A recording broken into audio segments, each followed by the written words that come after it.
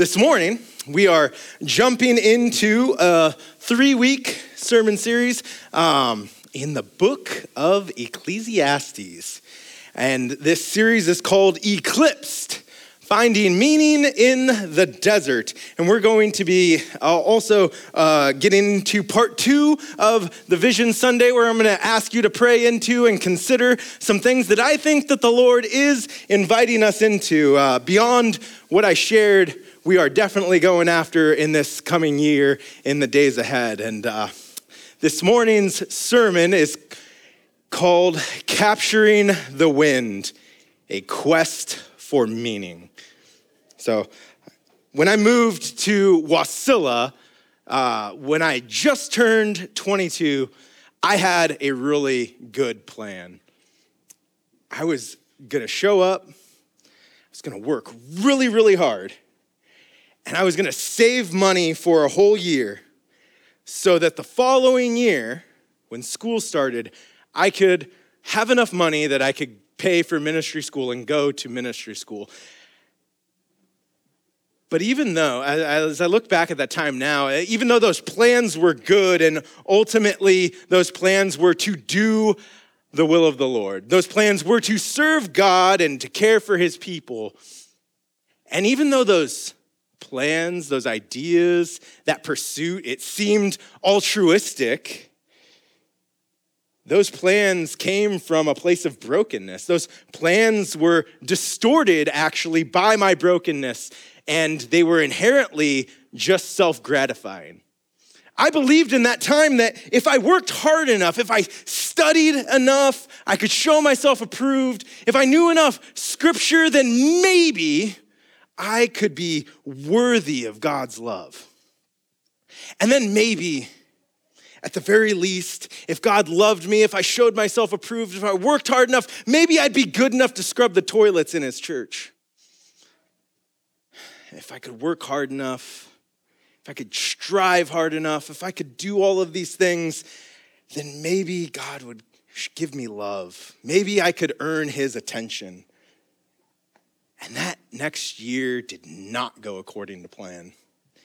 And I struggled that whole year to make money and just survive through that season. I ended up, towards the end of that season, I wrecked a friend's car and I had to go into debt trying to replace it. And in this season, when I felt just totally unseen, I felt abandoned by the Lord in a desert, and I was broken, and I got mad at the Lord, and I started reminding him of, Lord, look at all the things I've sacrificed so I could serve you in your kingdom, and look at all the things that I've committed to you. And you just let all of these terrible things happen in my life. In this season where I felt completely unworthy, all the lies that I'd believed in my life, I felt like they were being confirmed. I felt hopeless. I felt alone. In the midst of that season, God was bringing about the beginning of some of my greatest blessings. Some of the greatest blessings that I have experienced in my life were beginning in that season. And in this season of struggle, I was building a relationship with a guy. He became my friend, and he discipled me, and he was the first one that encouraged Sophie and I. He reached out to us in another season of struggle, and he encouraged us to take one of the biggest leaps of faith we have taken in our lives, where we sold everything and we moved to Homer so I could go to Bible school, finally, years after my plans failed. And then this same friend in the end of that season, he was encouraging me, no, you should date this girl. And then a few months later, he said, no, you should marry Sophie. And after knowing Jesus, she has been the single greatest blessing of my life, and she has further blessed me. Our relationship has blessed me even further still with 6 of my next greatest blessings that God has given me in my life. In that season of struggle, in that very desert, tumultuous time, God was working all of those things together.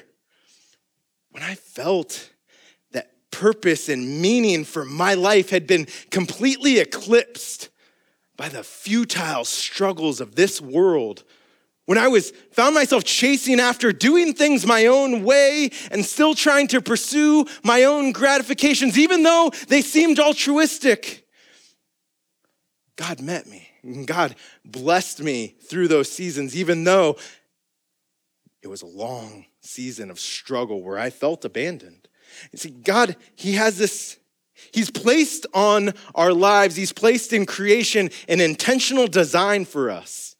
His design was not for us to be satisfied by the things we encounter in this world. We're not to be satisfied by the pleasures this world has to offer. We have in us, we've been given this deep desire that we cannot satisfy as we search out the things of this world. This world wasn't meant to satisfy our deep longings. And we even hear songs about it, right? Like, I can't get no satisfaction. See, you're really glad right now that I did not choose to lead worship. We get cynical. We start, when we get disappointed, we actually choose things that will actually medicate us to try and help us not live in that disappointment. But those medications, they slip us further into depression, and some of us end up just giving up completely and throwing our hands in the air. And some of the more driven people among us, we keep searching out. We keep trying to satisfy our desires, and we work out of our own dysfunction. We work out of our own distortions to try and capture the wind. Everybody was at the conference yesterday and the day before. I was super excited because it was like, this lays over Ecclesiastes so well. So if you didn't come out to the Renew conference with Josh on Friday and Saturday, you're going to get a little taste of it today. We have this natural desire in us for meaning. We were created for purpose. We long for something more under the sun. But we just don't ever seem to find relief from it. It's what keeps the pioneer wondering what's over that next horizon. It's what keeps the untamed lands continuing to dwindle. It keeps the superstar athletes like Tom Brady coming back for just one more shot at the title, regardless of the ruin that it brings to their personal life. It keeps the hedonist magazine moguls growing in their grasping for gratification while their bodies shrivel and they slip into oblivion. There has to be something more. There has to be something better than discovering new lands and filling our mantles with trophy cases and accolades and pleasures and gratifications and all of the created things that this world has. There must be something that can truly satisfy our longing for meaning and purpose. There must be a creator who could satisfy with an eternal relationship with him. Theologian and philosopher Augustine of Hippo, he said back in the 5th century, "Thou, O Lord, has made us for thyself, and our hearts are restless until they find their rest in thee."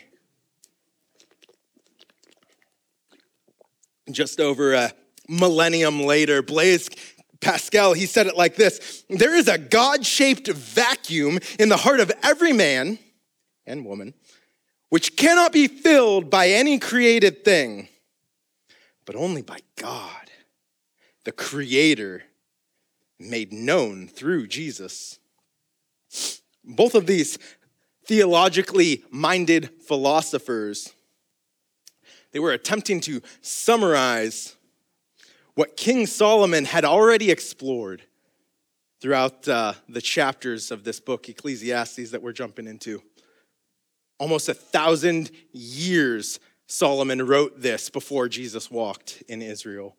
Ecclesiastes, it's the conclusions of an incredible mind that has searched carefully for answers, and he was guided by the Holy Spirit to reveal to us, the readers, a truth.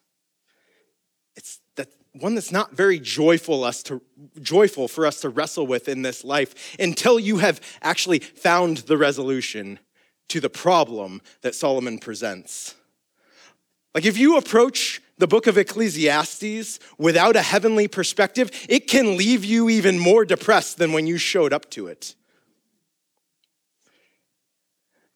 So we're going to make some observations this morning. We're going to go through the first couple of chapters and hang in there because it might get bleak, but I'm not going to leave you in the desert, okay? Solomon, he opens this book with an observation of a key truth. In chapter 1, verse 1, he writes, "The words of the preacher, the son of David, king in Jerusalem, vanity of vanities, like the most vain thing of all vain things. Vanity of vanities, says the preacher. Vanity of vanities, all is vanity. What does man gain by all the toil at which he toils under the sun?" What is there to be gained by all of the work that we have to do in this life? Solomon is a man who, he had the ability, he pursued many things in his life. Most of us, like, our first pursuit in this life is just feed me, hold me, give me a little love, change my diaper, keep me dry. And as we grow, our pursuits grow along with us. We become more dependable in the type of underpants that we can wear. And then sometime further into the future, after that, we're actually entrusted with making all of the choices that will direct our life. For as long as we live, our life is filled with quests, adventures, missions. We go on these missions to achieve accomplishments. We go on these quests to overcome struggles in our life. We undertake these quests for money and power and prestige and pleasure. And in all of these missions that we undertake in our life, we have the same common goal that underlies all of them. It's to add value and add meaning to our life. Because without meaning, we're just spinning our wheels. Without meaning, we're just staying busy with no fulfilling significance to our life. But if you hold a Christian worldview, you would understand that you were actually created with intention for so much more than the pursuit of your own happiness. You were created for something far greater than this American dream you've been promised. Your life was designed for an eternal purpose, to mean something. And Solomon's opening, it doesn't sound very inspiring. But God has intentionally preserved this book for us, so maybe there's something that we can learn here. And he takes a pessimistic approach, but we get pessimistic sometimes, and it's good for us to go through this and glean some wisdom from Solomon and the Holy Spirit. He was the greatest king of his time. There was no experience that eluded Solomon. He had the resources to try all of column A and all of column B. He got to have every experience he ever wanted, and he got to spend all the time he wanted meditating on his hedonistic pursuits. And the message that he left for us after all of his indulgences was, life is vain. Your life is but a vapor, it's smoke, it's elusive. And if you read this book without a heavenly perspective, you could be left depressed, but God offers us a lot of wisdom to be gleaned through Solomon's experience, through all of his musings here in these chapters, than you would probably catch at first glance. So Solomon's premise in Ecclesiastes is this: life under the sun has no meaning. And he was right. It doesn't. Search. You will not find it. That is what most people do in this world. Now, don't get lost on these words. The point of his observation is not that life has no meaning, but the pursuit of meaning is at the heart of your life. The answer to the purpose of your life, it isn't found in our quests and our missions and our journeys for our selfish desires. It's not found on our quest for our own glory. And Solomon, he jumps into chapter 1, observing the meaningless and the monotony of this life under the sun, observing that people come and they go. The most important people that we know of in life today, they're going to be dust tomorrow. The wind blows and you cannot control it. The earth seeps up water from below, and know what? It all rushes back into the ocean. There's little that we can do in our life to make any change in any of it. And with every line you read in this book, it's like someone saying, hey, guess what? You're not that big of a deal. You are not that special. You actually don't matter. This is a here today and gone tomorrow world. And you might be gone tomorrow. And no one will remember you. Super encouraging, right? Solomon continues with the sense of an unsatisfied accomplishment. And he observes that, you know what? Life is tough. Life leaves you feeling exhausted, doesn't it? No matter what you have you ever really been satisfied with the things of this world? No matter what possession you've gained or experience you've had, you aren't satisfied. You're always left wanting a little bit more. Nothing's ever new. We all experience the same problems, and people before us have all experienced the same problems. Generation after generation, we've experienced the same stuff. And when we think we've found something new, it ends up having just the same issues that things before it have had. If we improve life in one way, we create problems we didn't know we once had. We work really hard to build things, but they don't last. And no one's going to remember us when we're gone. No one's going to care who did the work and built the things once we're gone. Our lives, they slip away. And we are left wondering, why did I work so hard for those things? What was the point of it all? Why did I work to accomplish so much just so I could be forgotten? And faced with a meaningless unsatisfying life, Solomon, he sets out to find a solution to life's lack of meaning.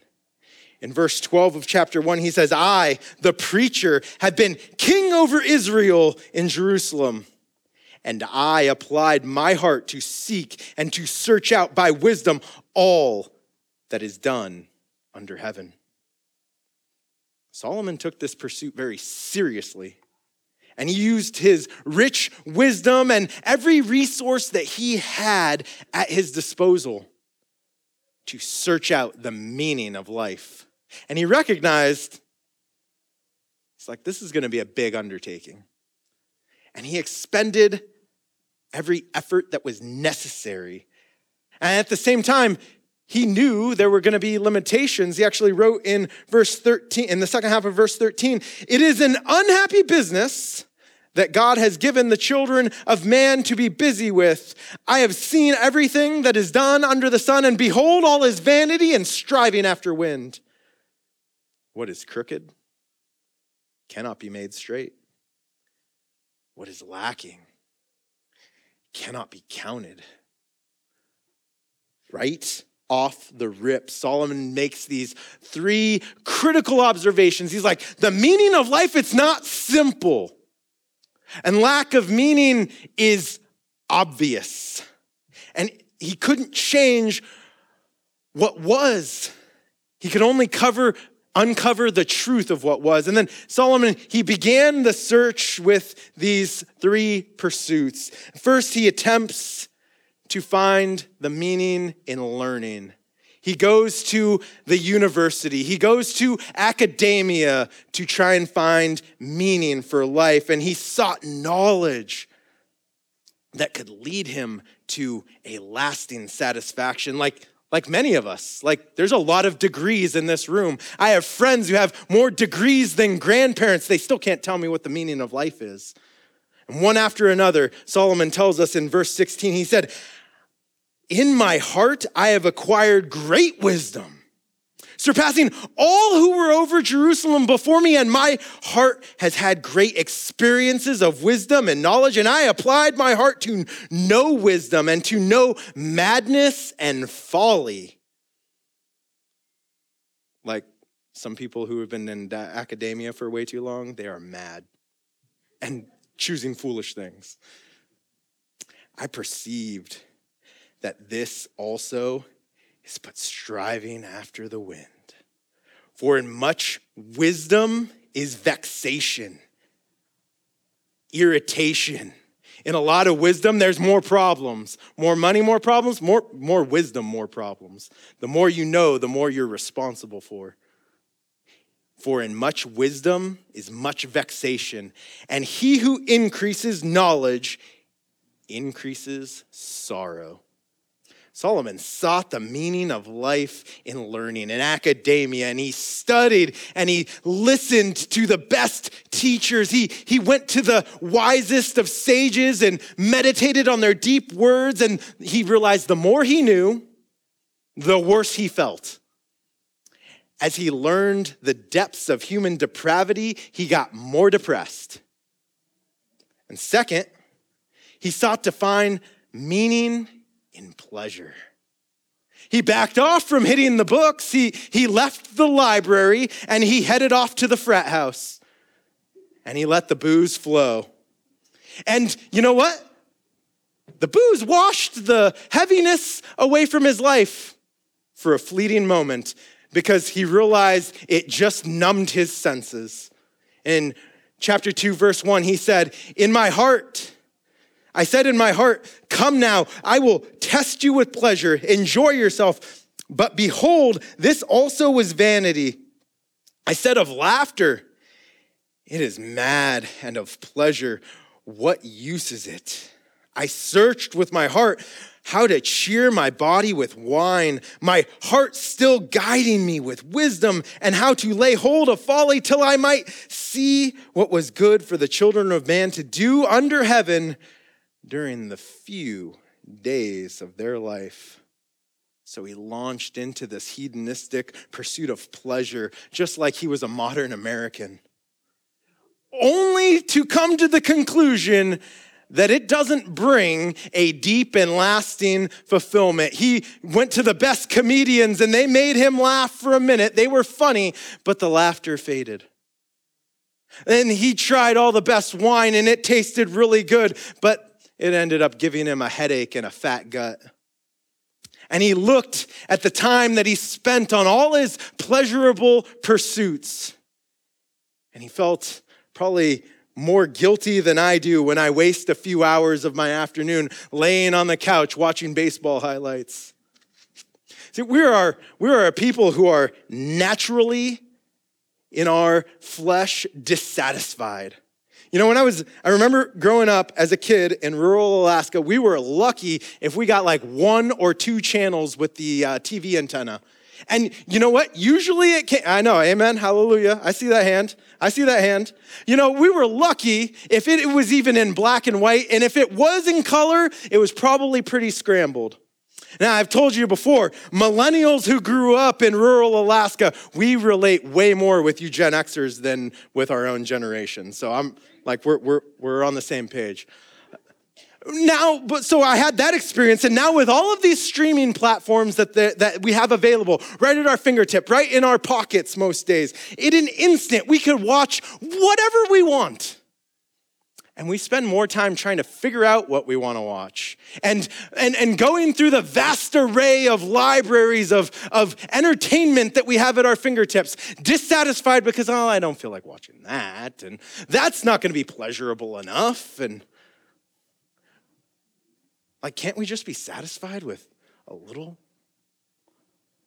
Once he figured out that learning, academia, pleasure, hedonism, that it was all a waste of time, he began to build things. He's like, I will leave my mark on this world. I will find meaning in my pursuits by building stuff, leaving stuff for the generations to come after me, leaving these beautiful farms and gardens and parks, building these awesome ponds and forests, building an empire of industry and herds and flocks. I will build all that to leave my legacy and find meaning in my life. And he became the envy of all people of his time.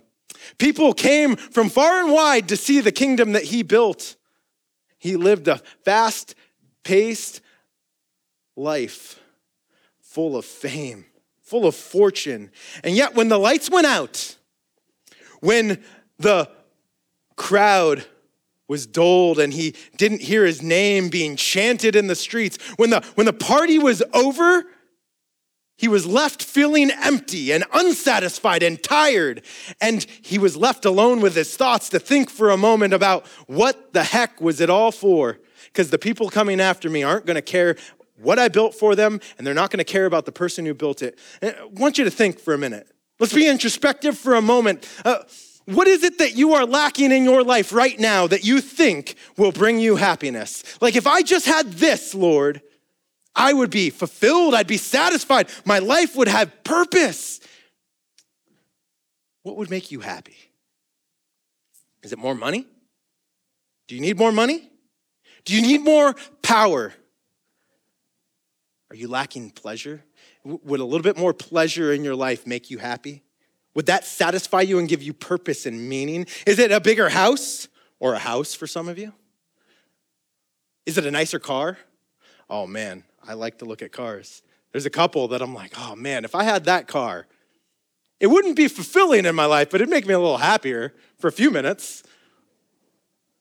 Do you need greater recognition for the things you do in your life? Like, what is it that is elusive to you that if I just had this thing, my life would be better. My life would be perfect. I would be satisfied.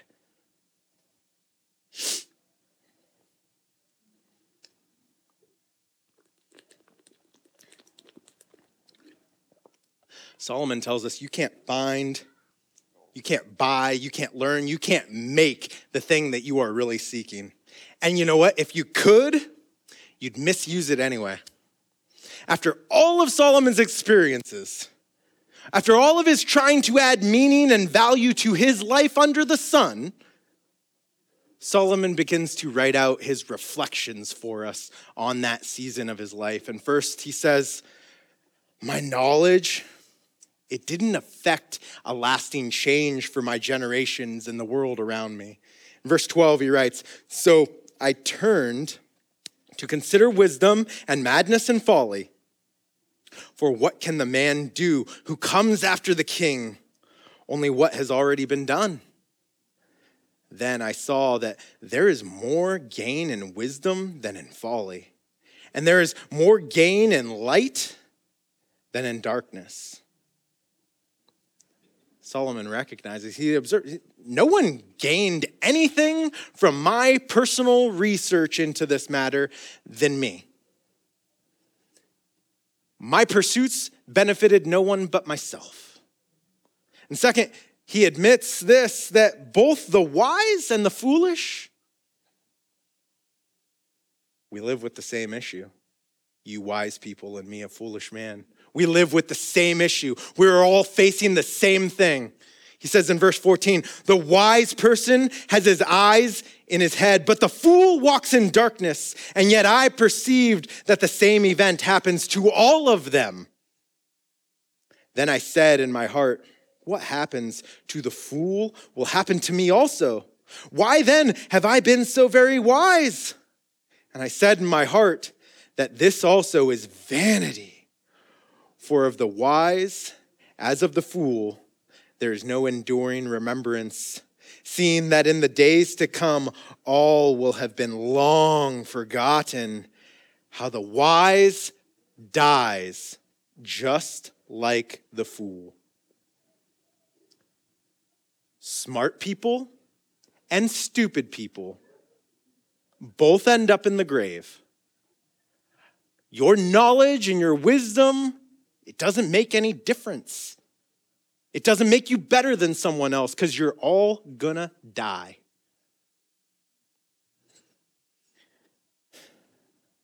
All of your wisdom, it's not gonna guarantee that anyone remembers you when you're gone. Everyone's gonna forget what you contributed to the world. Then Solomon notes that when we make our lives all about ourselves, when life is all about me, it's bitter, doesn't taste good, and it's difficult. Life gets hard when it's all about you. Verse 17 of chapter 2, he writes, "So I hated life." Man, isn't that where we want to be? We want to hate life, right? Solomon says, "I hated life, because what is done under the sun was grievous to me. For all is vanity and striving after wind. I hated all my toil in which I toil under the sun, seeing that I must leave it to the man who will come after me." He didn't find any meaning in anything he pursued in his life. He said, at the end, he says, "I hated life. My pursuits in life, they didn't deliver. All of the work, it had no fulfilling meaning. It left me with no lasting satisfaction." And now I know I could see some of your faces. You're like super depressed over all of these observations of Solomon. And if you were here last week, you're probably thinking like, how is this supposed to get me excited for all the stuff that he said he didn't get to in his Vision Casting Sunday that he wanted to tell us about this week and make us excited for? Well, thankfully, the Holy Spirit guided Solomon in the writing of this book, and Solomon did not leave off this book without giving us any hope. And I'm not going to leave you. I told you, I'm not going to leave you in the desert this morning. We're journeying through the desert this morning. And so Solomon, he begins to remove now the obstruction that was eclipsing our view of the meaning of life. And Solomon, he ends chapter 2 with some observations of what he discovered some satisfaction in this life. In verse 24, he says, "There is nothing better for a person than that he should eat and drink and find enjoyment in his toil." Find enjoyment in what you put your hand to in this life, in your work. If you're a salesman, find enjoyment in selling things. If you're a hunting guide, I don't know how you couldn't find enjoyment in taking people out into the wilderness and giving them those experiences until they start whining and complaining about all the stuff while you're serving them. If you're a mom, serve those kids and raise them up in the way that they should go. Raise the next generation of the church. If you're a cashier at a grocery store, be the best cashier you can be and smile and make sure that people feel the love of Jesus when they come through your line. I know we have a couple of them here. Amen. Right? It says, "In this also I saw from the hand of God. For apart from him, apart from God, who can eat? Who can have enjoyment? For to the one who pleases him, for the one who pleases God, God has given wisdom and knowledge and joy. But to the sinner, to the person who does not pursue the Lord, to the person who does not live with a Christian worldview, to the person who's rejected the Lord in their life, he is given the business of gathering and collecting only to give it to the one who pleases God. This also is vanity and striving after wind." And now if you have to look at what he just wrote carefully, because the hope, it's veiled. It's almost eclipsed with the more of this striving after wind. But what Solomon is saying here is a fulfilled life. It begins with acknowledging that the work that we find to do in this life, that our labor, that our very life, it comes from God. And our life purpose, it's found in the design the Creator has put in our life. He created each one of us with an intricate design to fulfill things in his kingdom. God has a bigger plan for this world, for his kingdom that we get to fit into, we get to be part of. You know, the central figure in history, it's not people, it's God. God should be the central person he should be the central figure that we look at throughout history. When we look at the story of our life, we are not the superstar. God is the star of the show. Everything isn't actually about you. My life is not about me. It's about Jesus and glorifying him and making his name great. Whatever happens around me, whatever happens in my life, it's the purpose of the Lord that will stand. We cannot honestly believe that it is possible to find satisfaction in this life apart from God. Apart from his purpose, you can find no lasting fulfillment. No satisfying life can be lived apart from God. A fulfilled life actually recognizes that God has created this whole world, all of human history, and he created it so we can enjoy it inside of a relationship with him. Without a relationship with him, we actually run around frantically working for things that are not going to last. We try to build things that will not satisfy us and seek out pleasures in this world that are going to leave us empty. And you do that, you live that life, you're going to recognize that satisfaction and meaning, it can't be found there. Your life has meaning. Your life has purpose. It just isn't clear to you unless you know the Creator personally.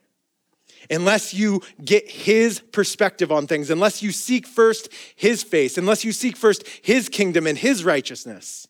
Only a life lived walking with the God that created you will be a life that is meaningful. Solomon had it all. He had more money than he could ever spend. He had more power than he could ever exercise. He had more possessions than he could enjoy. He had more accomplishments than any king that had come before him. He had more wisdom than any normal human being ever has. He had more wives and concubines than he could ever seek to try and please. And what he discovered in all of his toil was that without a walk with the Lord, without knowing God personally, without seeking his will for your life, without seeking God first in your life, without making the Lord the central figure of your life, it's all vanity. Everything without the Lord, everything apart from the Lord is meaningless. All of life's pleasures, Solomon said, are worthless pursuits. All the accomplishments that he had apart from the Lord were futile. Everything apart from the abiding life with God will leave you empty. If you are a disciple of Jesus, then your desire should be to follow Jesus more closely.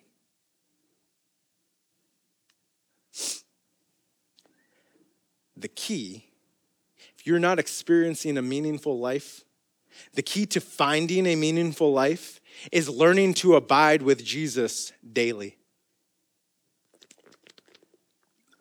The abiding life is our foundation for living a God-centered and abundant life. Abiding in Christ is not a destination. It's not this far-off thing that we must strive to get to. It's a lifestyle that we can start today. And as we focus on each day, on growing closer to the Lord, on growing in our spiritual maturity, the Holy Spirit, our helper, he was given to us as a gift to guide us along the way. In John's gospel, in chapter 15, Jesus said in verse 4, "Abide in me and I in you. As the branch cannot bear fruit by itself unless it abides in the vine, neither can you unless you abide in me. I am the vine. You are the branches. Whoever abides in me and I in him, he it is that bears much fruit. For apart from the Lord, Apart from Jesus, you can do nothing. Whatever created thing that you look to in your life for satisfaction, whether it's money, power, sex, a bigger house, a nicer car, recognition, fame, fortune, Solomon had it, and he had it more than you'll ever have. He had it all. And he said, that life is empty. And the only thing that brought satisfaction to him was a life that was lived for God. The only thing that will satisfy you in this life is an abiding life in Jesus and seeking first his kingdom, seeking his face first and his righteousness. So as I've been seeking his face, especially over this last 2 months, I've been re-energized and been given a renewed vision.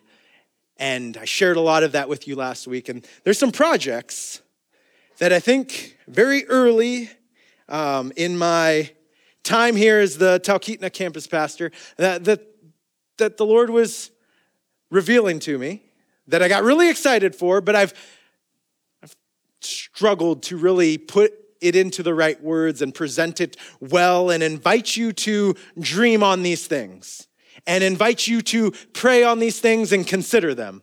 And I know I've kind of shotgunned the ideas out there in the past, building a gym and having an early learning center here at our campus.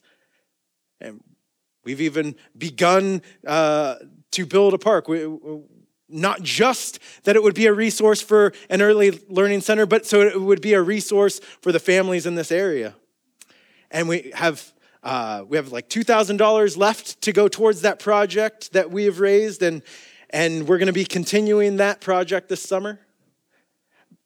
But the big dream, the big idea, the big project would be to have a gym right here on our property. And so 2 years ago, I approached our church's business board about this idea. And immediately they were like, wow, that would be a great thing. That's an awesome, big dream to have.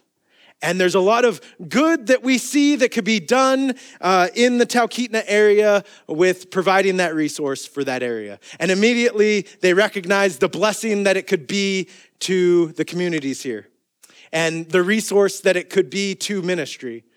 But they said, before you go down that road, before you start planning that and searching out grant monies and making these big plans, you need to figure out first how you're going to pay to keep the doors open once it's built. Because historically, churches that build gyms, the gym becomes a financial drain on the congregation because they're hard to keep warm, especially when it's 40 below in the winter. They're hard to maintain. And even if you're doing memberships and doing little programs and charging low cost to the community, it will never pay for itself. It'll never pay to keep the lights on.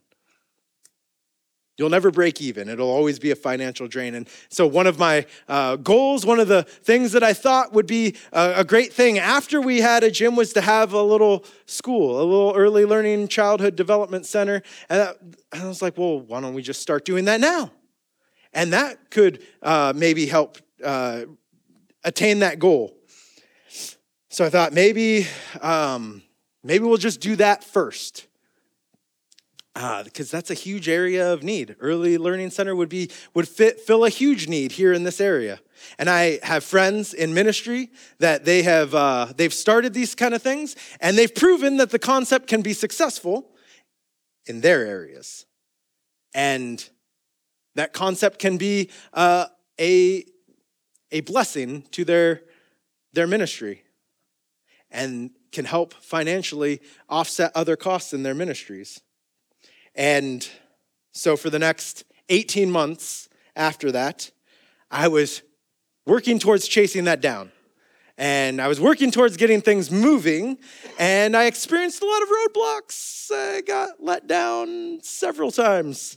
And ultimately, what I figured out is it's not an early learning center is probably not the thing that is going to bring in resources to keep the gym doors open, it's not going to be here in this area, something that is going to be a blessing financially to help in other areas of the ministry.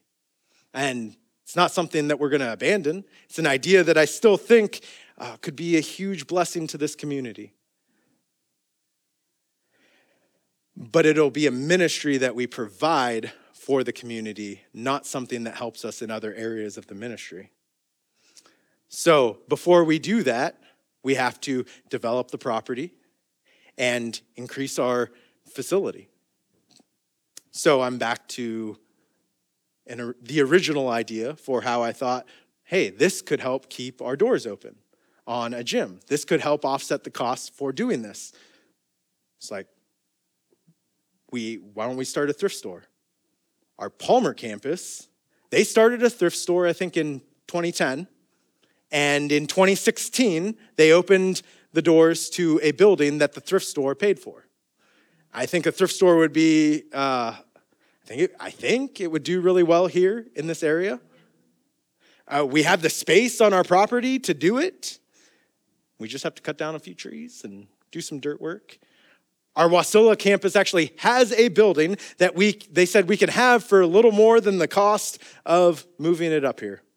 And I've got a few people that are helping me right now figure out numbers and figure out what it would take to move it and put it here, do the dirt work, drop power, get all of the utilities hooked up and open the doors. And I believe that first and foremost, if this is a project that God is calling us to do, that we could do it. It wouldn't actually be that difficult. I think it's possible we could open the doors on a thrift store next spring. And it could provide a need for our community. And it could help us to build capital to do bigger projects and more ministry here in the future without increasing a financial burden on the congregation.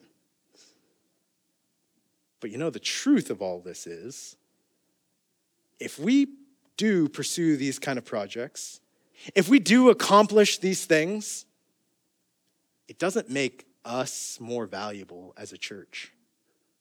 It doesn't make us more valuable as a body of believers. It doesn't add value to you as the individual Christian if you participate in something like this. If we do this, the desired outcome is only that we increase our capacity to do good ministry and see the message of the gospel transform this region and this world. If we go after these kind of things, believing that this is what's going to fulfill us, this is going to be the mark that we leave behind in this area and people are going to remember us by, and we're going to get this notoriety and recognition for providing these big fun things, these new shiny objects for the community, it's going to leave you unfulfilled. This is not the thing that fulfills us and fulfills God's kingdom in our lifetime. This is a thing that if we're going to do it, we do it for the Lord, not to make him happy and leave us satisfied. If we did it to make God happy, to think that he would be pleased with us at the end of it, it would be futile. If you participate to fulfill something in yourself, it's futile and you're just striving after wind. Your life as a disciple of Jesus, that's what's significant. And it's significant despite what you accomplish and what grand endeavor you may be part of in your life. God loves you despite what you can or cannot accomplish in this life. If we are living the abiding life in Christ, if we take on the identity that he has for us, then we have nothing to lose. We have nothing to prove, and there's nothing to gain. These projects could produce good fruit if we are focused on the kingdom. And it could also end up being something different if we start going after that. The Lord could direct our steps to do something different if we start down this road. To see this vision become a reality, it wouldn't be a failure if we got a thrift store built and then did something different and didn't do a gym. If he directs our steps, if we have our singular focus on him, his will be done, not ours. And then it's not a failure. It's just something different. We want to do whatever is good and glorifying. We want to see things accomplished that are going to lift up the name of Jesus. A gym, an early learning center, a thrift store. None of those things make you more valuable. None of those things make the bride of Christ more valuable. None of those things are going to make God's church more valuable. Maybe the organization, but that doesn't matter. That's going to be dust tomorrow.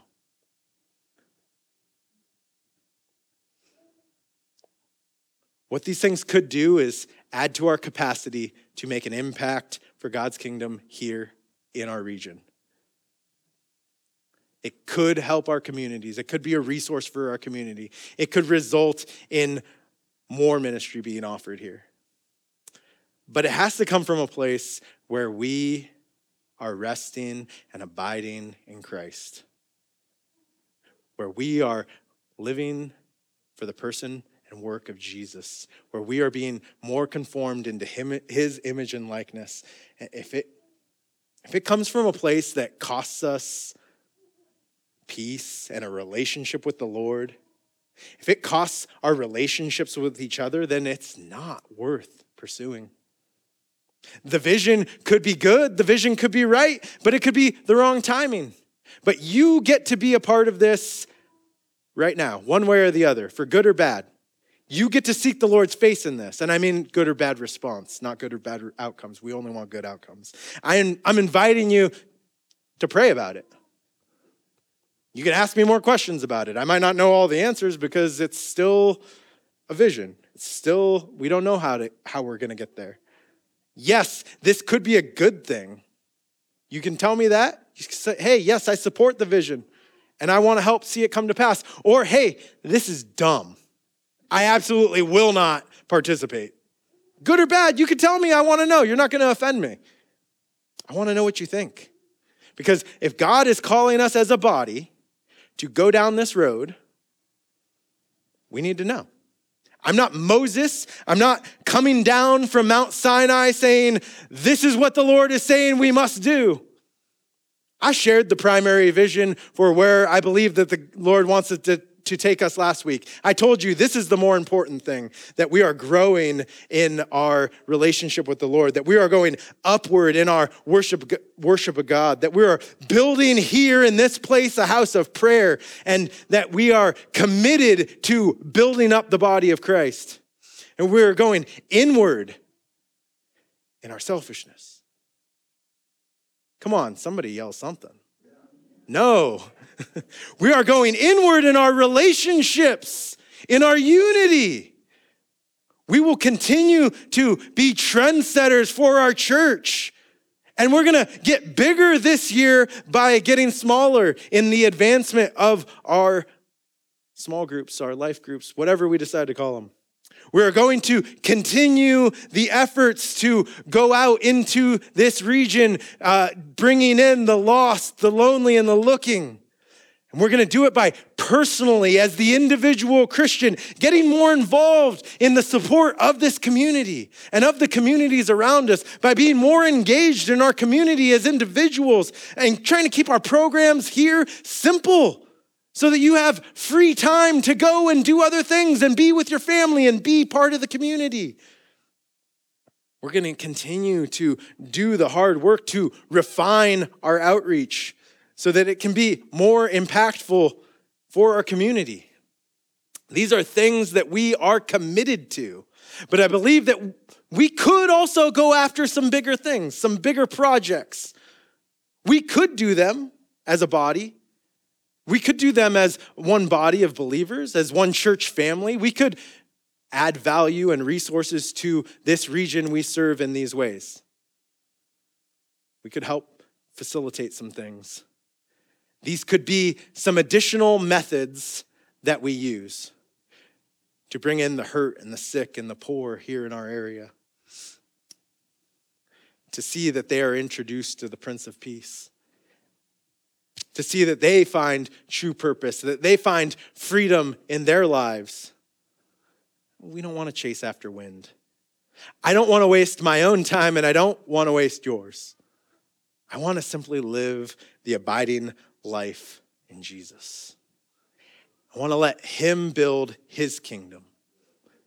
And I pray that nothing of our own efforts will stand, that no legacy of our own creation is going to survive unless it is the Lord that's producing the fruit. That's what I want to see. Other than that, it's all vanity. It's all striving after the wind.